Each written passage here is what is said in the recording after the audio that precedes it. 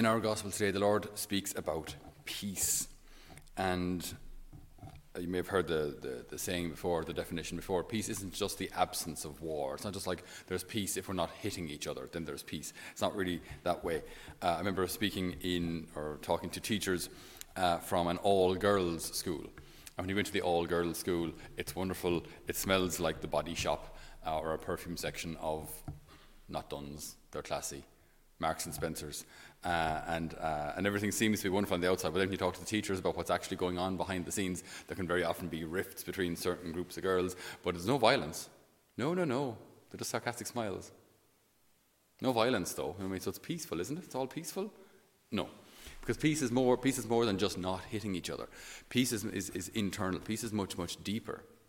So the Lord here says, peace I bequeath to you. So peace I give you, my own peace I give you. A peace that the world cannot give. This is my gift to you. Do not let your hearts be troubled or afraid. Now you read those words and you go, this is lovely, this is great, this is divinely inspired. These are the words of Jesus himself. But I am worried, and I am afraid, and I am troubled, and I don't have peace.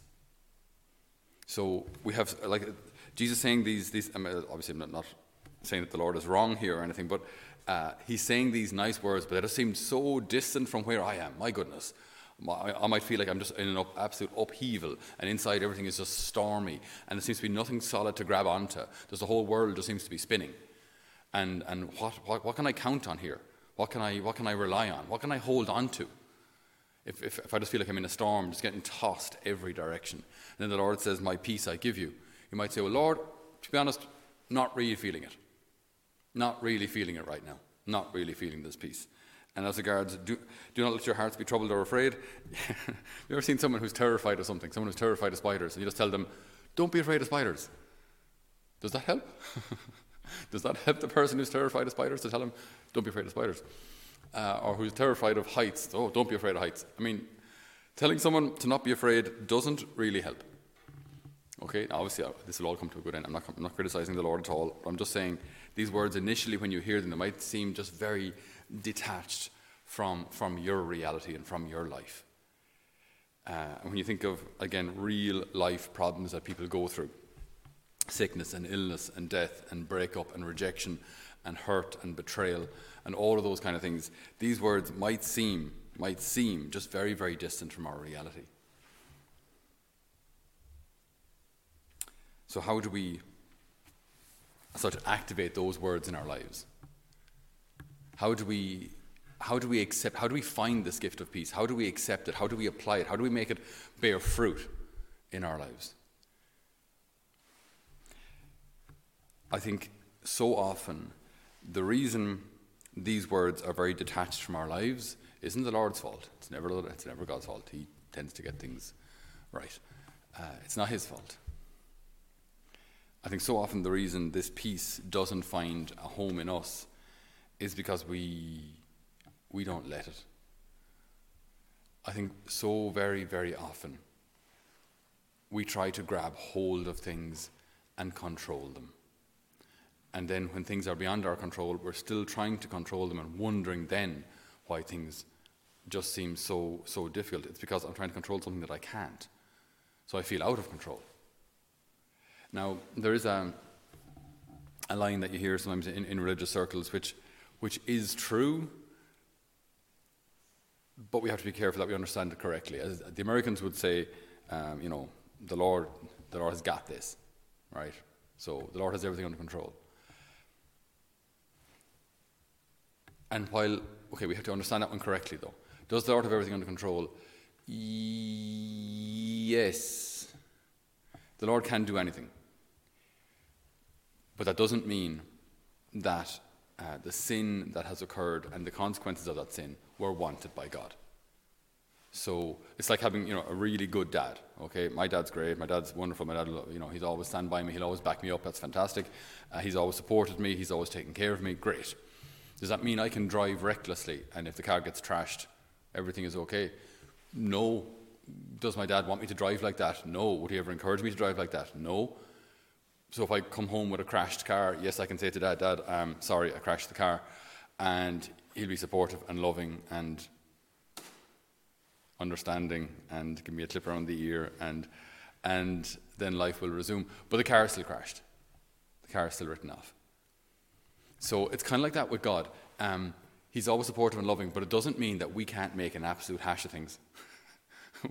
We can absolutely mess things up, but it's nothing to do with God's power or lack of power. That's not the problem. We can sin. And if we sin, that's never wanted by God, nor are the consequences of sin. So, yes, God has everything under control, but that's not to say that things can't go wrong by my fault, through my fault. Now, God in his power is able to turn those mistakes and those good things, if we let him, he's able to turn those mistakes back into something good. You know, St. Paul teaches us in the letter to the Romans, God turns all things to the good for those who love him. So even things like that, we can still benefit from in some way. Like often people who've had very difficult experiences in relationships, or maybe have had an abortion and have been through the trauma of that, can become great pro-life advocates afterwards. They've had this experience of what it was like, and they never want any other girl to go through that. So then they become pro-life advocates. Now, does that mean that the first abortion was okay? No, but now they've learned something from it and are now trying to do something good to save other lives.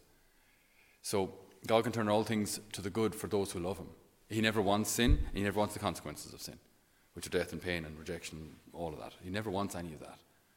But he can turn these things to the good in his divine plan, in his way. But what does that require? It requires me giving him control. And that's difficult. That's just difficult. That's not necessarily in our nature. For some people, they like having control. They like knowing what's going to happen. They like knowing what the day will contain. They like knowing what tomorrow will contain. And 2 months' time, what 2 months' time will contain. They like having all these things planned out. They like having lots of lists. And it's great. And then the Lord throws a curveball, or life throws a curveball. Something unexpected happens. And then all of that changes. Or there are those who just want things to stay the same. I'm comfortable the way I am. My situation the way it is, I just want things to stay that way because that's familiar. Even if that situation is bad, even if that situation is, sometimes it can be outright awful, that's still better than trying to change it and failing.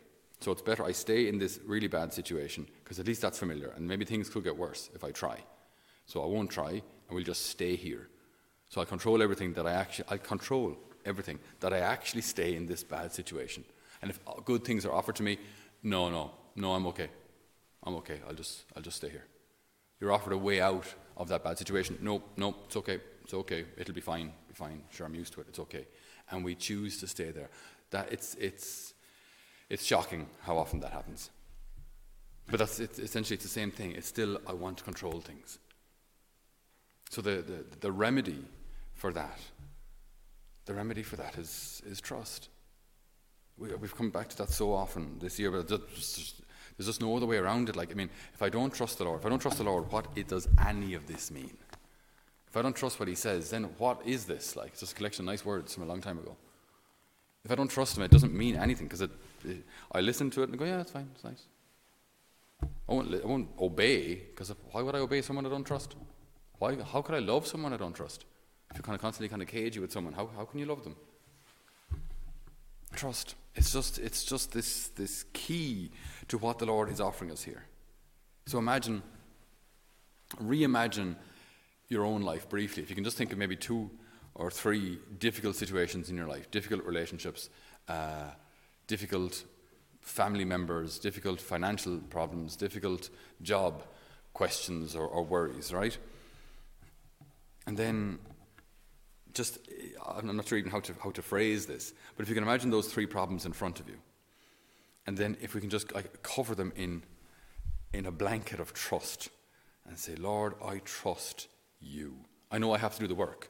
I know I'm still the one who has to make the phone calls, send the emails, make the meetings happen. I'm still the one who has to, on the ground, get the stuff done. But I'm trusting you to coordinate this bigger picture. I'm trusting you to give me the words. I'm trusting you with these painful or difficult or complicated situations or people. I'm trusting you. Now, I think if we have all these situations covered in trust, then we can hear these words very differently. Peace I bequeath to you, my own peace I give you. A peace the world cannot give. This is my gift to you. Do not let your hearts be troubled or afraid. Jesus, I trust in you. Jesus, I trust in you. Jesus, I trust in you. Amen.